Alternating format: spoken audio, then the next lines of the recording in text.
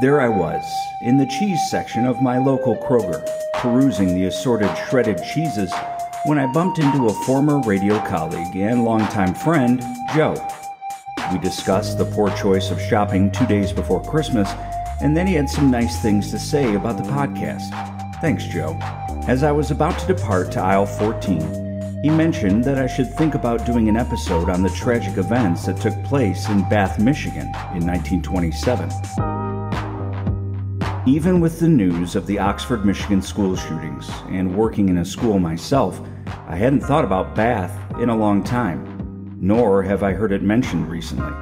I wondered, as I was researching the episode, how many people even knew about it. It was nearly 100 years ago, well before social media and news feeds full of arguing about assault rifle availability. According to Education Week, there have been 34 school shootings this year.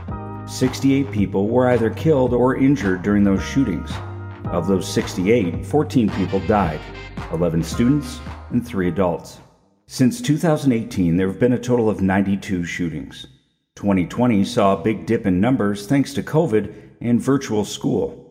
Unfortunately, that number has more than tripled now that things are returning to normal. Are they? They are returning to normal, right? As we'll learn, Bath wasn't a school shooting. But what happened left a scar on the local community, the state of Michigan, the country, and the world for years. Children are meant to feel safe in schools, surrounded by friends and caring teachers. It just so happens that I work in the same school district as Oxford High School. Never had one of these school shootings hit so close to home. Every school in the district was given the Friday at the end of that week off, and the following Monday was for teachers and staff only. People questioned why we'd have school off. We're 30 minutes away from Oxford. The problem was, reports of threats were coming in from students all over the place. And honestly, staff and students alike all over Southeast Michigan were worried. As a staff, we had meetings to attend, procedures to review, and things to figure out. 50-some adults all sitting in a room, most of which with children of our own, each with varying ideas and concerns. I'm a firm believer that if, God forbid, something were to occur at our school, each of our natural instincts would kick in. We can train with police officers all day, but in the end, most of us would do whatever it takes to keep the children safe. You can plan all day, and it's obviously a good idea to have some set procedures, but in the real world, instincts and split-second decisions are going to be the reality. Is my class of kids at a special, like art or music? Are a few of them in the bathroom? Are the kids at recess with noon aids? Do I have 14-year-olds or do I have 6-year-olds? Is there a special needs kid in the class who would have a hard time staying quiet? There's only so much planning you can do. Studying the case in Bath, Michigan, there was plenty of planning, just not by the school. No one expected what took place, and to this day, it's one of the largest single-day loss-of-life events to ever happen at a school in the world. Let's get to it.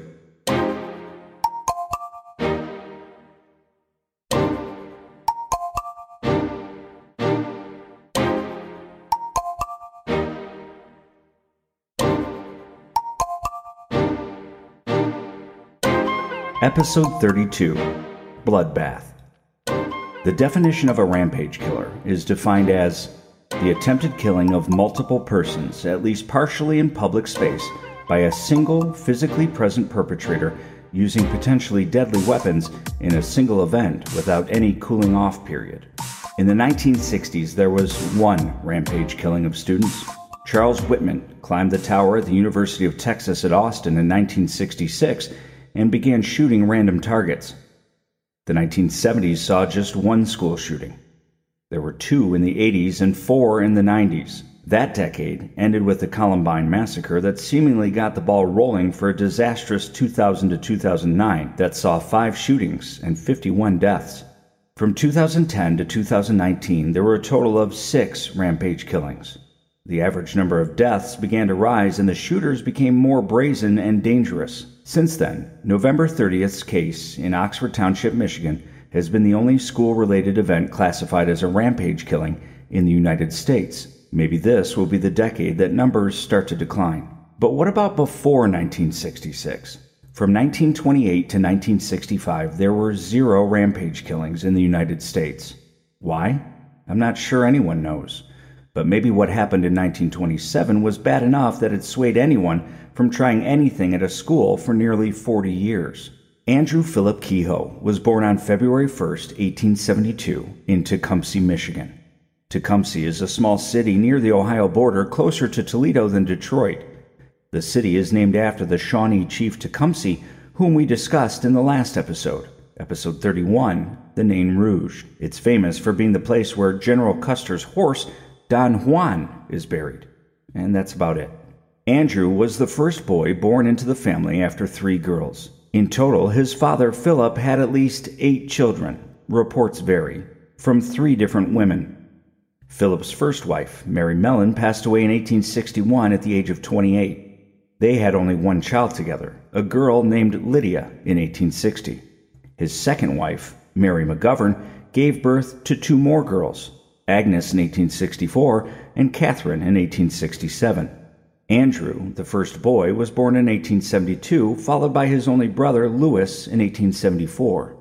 2 more sisters, Margaret and Ella, were born the following 2 years. Andrew Kehoe was considered to be an intelligent child who loved coming up with electrical inventions that would occasionally be used on the family farm.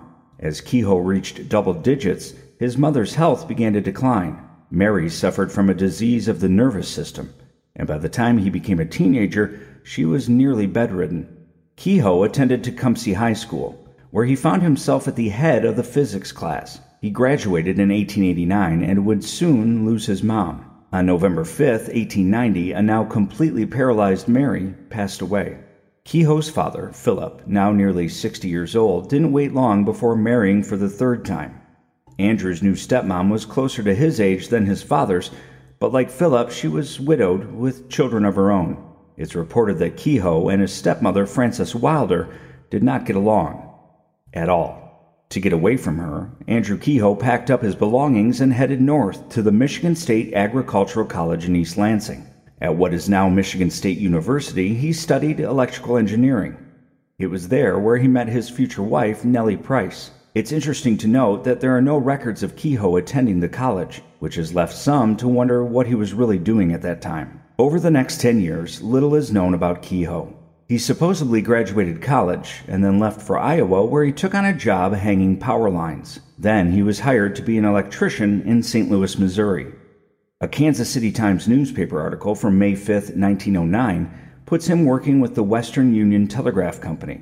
In the article, it's revealed that he is one of the pallbearers at a coworker's funeral.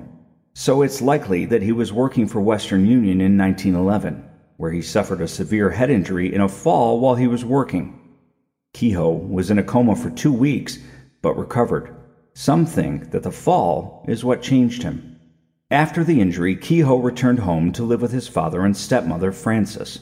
On September 17th of 1911, Frances was severely burned when the family's new stove exploded as she was attempting to light it. The oil covered her and quickly caught fire. Kehoe reacted by dousing his stepmother with water from a nearby bucket. Because the fire was oil-based, the water served as a catalyst. On their own, oils and grease are not flammable, but when they reach their flash point, they ignite quickly and burn hot. Water is the last thing you want to add in. Philip's 3rd and final wife, and Andrew's nemesis, died a week later from her injuries. The autopsy listed the cause of death as burn from stove. An investigation revealed that the stove may have been tampered with. On Tuesday, May 14, 1912, the now 40-year-old Andrew Kehoe wed the woman he met while in college. Nellie Price was 4 years younger than Kehoe and had also never married. Nellie was the daughter of a wealthy Lansing family. They had a low-key Tuesday morning wedding, followed by breakfast served at her parents' estate in Lansing. After spending some time with her family, the newlyweds moved back south to Tecumseh. On January 8th of 1915, at the age of 81, Andrew's father, Philip, passed away. He'd long suffered from rheumatoid arthritis, which contributed to his death. On the death certificate, it's listed that he died from paralysis agitans, which is more commonly known as Parkinson's disease. In 1919, the couple bought a 185-acre farm just outside the village of Bath, Michigan, which is just over 10 miles north of Lansing. The farm had belonged to Nellie's aunt. It was sold to the couple for $12,000. which is the equivalent to $322,000 today. Kehoe paid $6,000 in cash up front and then took out a $6,000 mortgage for the other half. In Bath, Kehoe's neighbors thought of him as a highly intelligent man with a short fuse, especially for anyone who saw things differently than he did. Some of his neighbors thought it odd that Kehoe, even when farming, was always dressed to the nines. If his shirt or trousers became soiled, he'd change them. Word also spread around the small Bath community that Kehoe could be unkind to animals. He openly spoke of killing his stepsister's cat and shooting a neighbor's dog. He once became so angry at a horse of his that was being stubborn that he beat the horse to death. According to the book The Bath School Disaster, published by the Bath School Museum Committee and written by a neighbor of Kehoe's, he never farmed his land as other farmers did. He was more concerned with tinkering and fixing machinery than the actual farming. As the decade wore on, neighbors would notice that he stopped farming altogether. In 1922, the Bath school tax was $12.26 on a $1,000 valuation. Kehoe started to gripe to anyone that would listen about his high taxes. A year later, after the school board announced that there needed to be upgrades to the athletic field and school itself, the taxes went up to $18.80. Kehoe was not happy. Despite the tax hike affecting everyone, he felt that he was more hurt than anyone. With his property being 10 times the $1,000 valuation, his taxes were high. But no one had forced him to buy the property. It was during that time that neighbors remember hearing Kehoe say that if he was on the school board, he would cut down the expenses. Well, lo and behold, Kehoe was elected treasurer of the Bath Consolidated School Board in 1924. While on the board, he continually fought for lower taxes and often argued with the other board members, constantly voting against them or calling for adjournment when things weren't going his way. The man he despised the most was the superintendent, Emery Huck, whom he felt was awful with money. In 1925, while still serving on the school board, Kehoe was appointed as the Bath Township Clerk in 1925 for a short time after the former clerk passed away. The following election in the spring of 1926, he was defeated in the vote and became embarrassed and angered by his public defeat. Around this time, his wife Nellie was chronically ill with tuberculosis. There was no treatment for it back then, and she experienced frequent hospital stays and mounting medical bills. Plummeting crop prices combined with his lack of interest in farming led Kehoe to stop making mortgage and insurance payments. His home and farm were facing foreclosure. That leads us to 1927.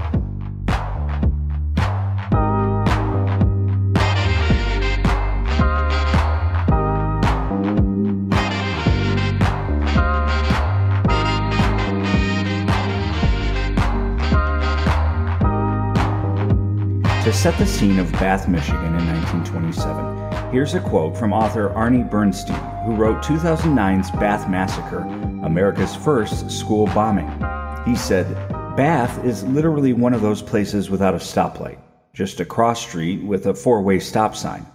The majority of Bath residents in 1927 were farmers, though there were also tradesmen. The one street downtown area had a grocery store, a pharmacy, a blacksmith/auto repair shop, a community hall for recreation and social gatherings, and of course the consolidated school that overlooked everything from the town center." We think of 1927 as the height of the Jazz Age. Even though Al Capone had a summer cottage not far from Bath, the scandal and wild ways of the Roaring Twenties roared well outside of Bath. In fact, most residents still did not have homes wired for electricity. Wanting to stay close to the school, which he blamed for many of his woes, Kehoe took on a part-time job as the Bath Consolidated School's repairman. It was a gorgeous school, all things considered, fancier than many of the schools in small towns like Bath at that time. After renovation, the school opened in 1922 and served students from kindergarten all the way through 12th grade.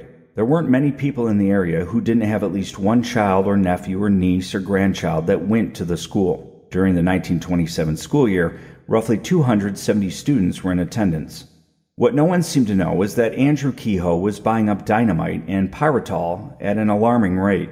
Ever the forward thinker, Kehoe made his purchases at different locations so as to not draw suspicion. Pyritol was an explosive made up of smokeless powder, sodium nitrate, and nitroglycerin. It was common for a short time after World War I, and made available to American farmers for agricultural purposes. He obtained everything legally. Kehoe hid some away at his home, but used his handyman status at the school to stash piles of the explosives underneath, where no one would find it. By the time May rolled around and the end of the school year neared, he had wrapped nearly 1,000 pounds of bombs in mesh wiring and plastered them to the school's basement ceiling. On Monday, May 16th of 1927, one of Bath Consolidated's first-grade teachers asked Kehoe if her students could have a picnic on his property on that Thursday, the 19th. Kehoe agreed to let the class visit, but told her it would be best for her to do it on Tuesday, the 17th, due to a rainy weather report he'd heard for the end of the week. Later on that Monday, Kehoe's wife, Nellie, was discharged from Lansing's St. Lawrence Hospital. At some point between the evening of May 16th and the morning of Wednesday, May 18th, Kehoe struck her violently in the head with an unidentified object, killing her. On the 17th, Kehoe got to tearing down the farm. If he couldn't have it, no one would. He reportedly cut the wire fences all around the farm and placed dynamite in his tractor. All that remained of the farm animals at the time were 2 horses. He tied them up in the barn and wrapped their hooves together in wire so that they couldn't escape. Kehoe collected all the various pieces of lumber that were strewn across the farm and placed them into the tool shed. He girdled all the small shade trees and sawed the grapevines off near the base. Interesting tidbit, girdling, also called ring barking, is the complete removal of the bark from around the entire circumference of either a branch or trunk of a woody plant. Girdling results in the death of the area above the girdle over time. Maybe you already knew that. I didn't. Afterwards, he lined the buildings on his property with, quote, enough dynamite to blow up the county. On the morning of May 18th, he moved the body of his wife via wheelbarrow to one of the farm's outbuildings. He was notified by a school employee that the boiler was not working at the school. He arrived at the school shortly after 7:25 a.m. An employee at the school noted that he appeared to be flustered and in a hurry to leave.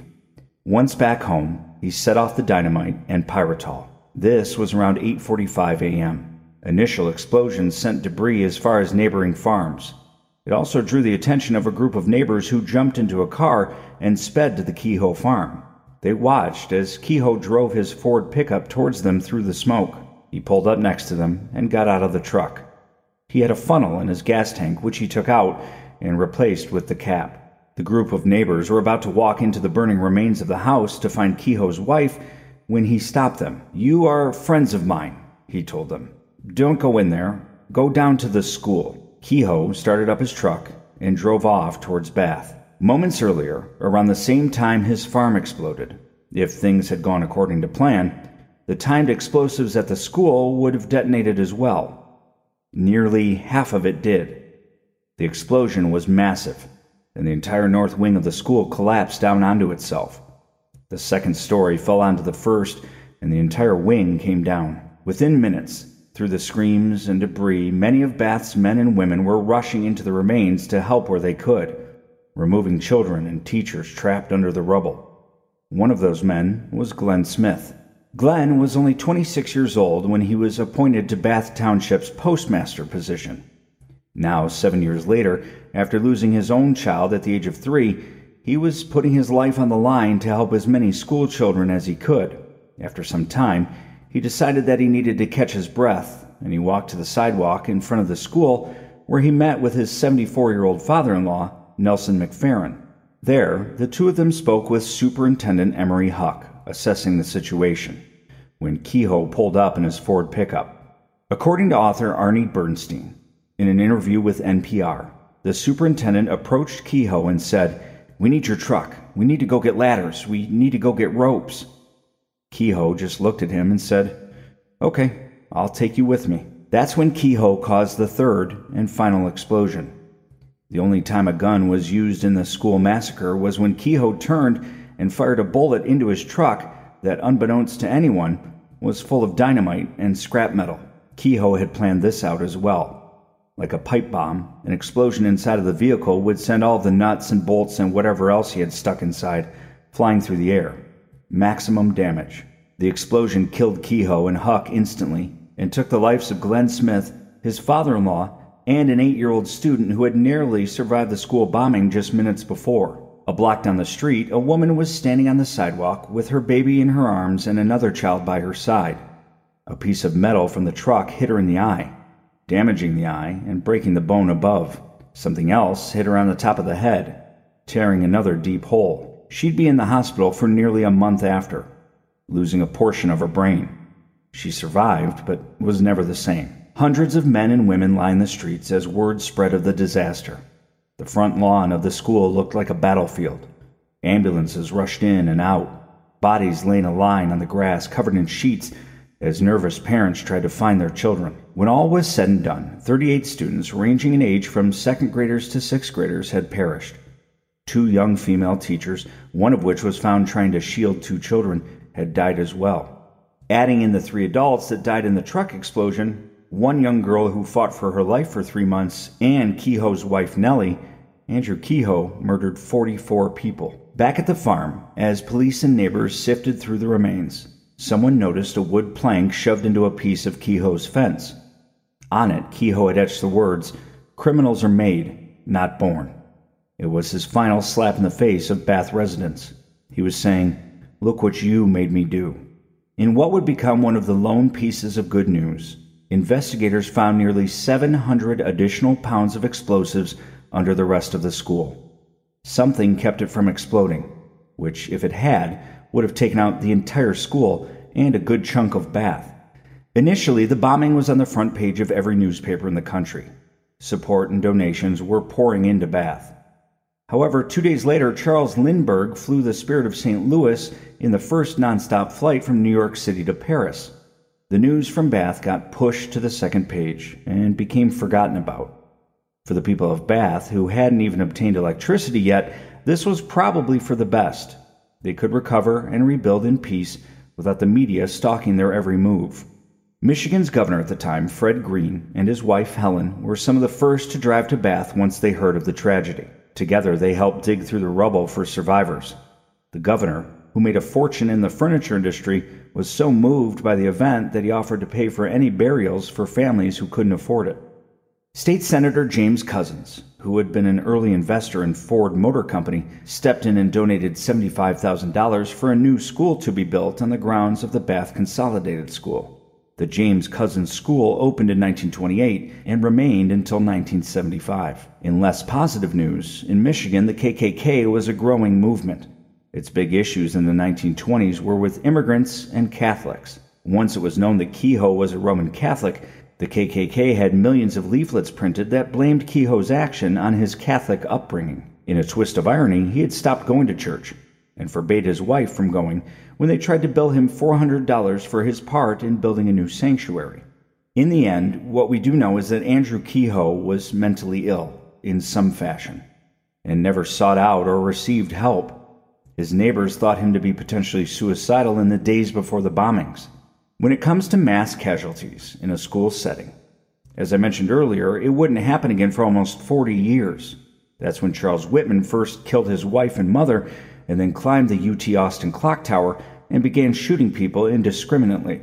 Stressors included his parents separating, trouble at home, and a court-martial while in the Marines. In his suicide note, Whitman wrote, "I do not quite understand what it is that compels me to type this letter. Perhaps it is to leave some vague reason for the actions I have recently performed. I do not really understand myself these days. I am supposed to be an average, reasonable, and intelligent young man. However, lately, I cannot recall when it started, I have been a victim of many unusual and irrational thoughts. These thoughts constantly recur, and it requires a tremendous mental effort to concentrate on useful and progressive tasks." 1 month shy of the 80-year anniversary of the Bath Massacre, Sung-Hee Jo, a Virginia Tech student, carried out what was at the time the deadliest shooting rampage in U.S. history, when he gunned down 32 students and faculty members. In middle school, he was diagnosed with a severe anxiety disorder with selective mutism, as well as major depressive disorder. In a note investigators found in his room, he wrote, "You caused me to do this." Who was the you in this case? We can assume it's the same you that Andrew Kehoe meant when he left the sign hanging on his fence, "Criminals are made, not born." Blaming others is an easy out for people who struggle with mental illness. After 32 episodes, I hope you know that I'm not a person who likes to get on his soapbox and preach. I hope you also know that I am a person who suffers from ADHD, OCD, and severe depression. So this stuff interests me, and I hope it interests you as well. People speak all the time about what schools need to do to better protect kids. One thing is for certain, as these events continue to become more commonplace, kids and adults need help. More school psychiatrists, more social-emotional aides, more safe spaces to tell people what's going on, with attentive adults willing to listen and lend a hand or an ear. The Bath disaster happened at a time when none of that was readily available, and mental illness meant you were either bad enough to move into a psych hospital or ignored. Something more than taxes drove Andrew Kehoe to do what he did, and we will probably never be able to do anything more than speculate. I end every episode the same way. Be good to one another. And I mean it. You never know what someone else is going through unless you ask. There are some amazing, horrific photos that go along with this story. I'll post as many as I can on my website, curator135.com. Check them out if you want to get a glimpse into an event in history that is rarely discussed. The information I gathered for this episode came from dozens of places, from blogs to news stories to newspaper clippings from around that time. I'd also like to recommend 3 great books that are out there, in case you want to get deeper into the story. Bath Massacre by Arnie Bernstein, released in 2009. Maniac by Harold Schechter, released in 2021. And The Bath School Disaster by Monty J. Ellsworth, originally penned in the late 1920s. Well, friends, it's officially been a year since this all started.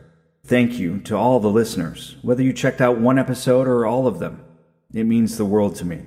I couldn't be any more excited than I am to find out what's going to unfold in year 2.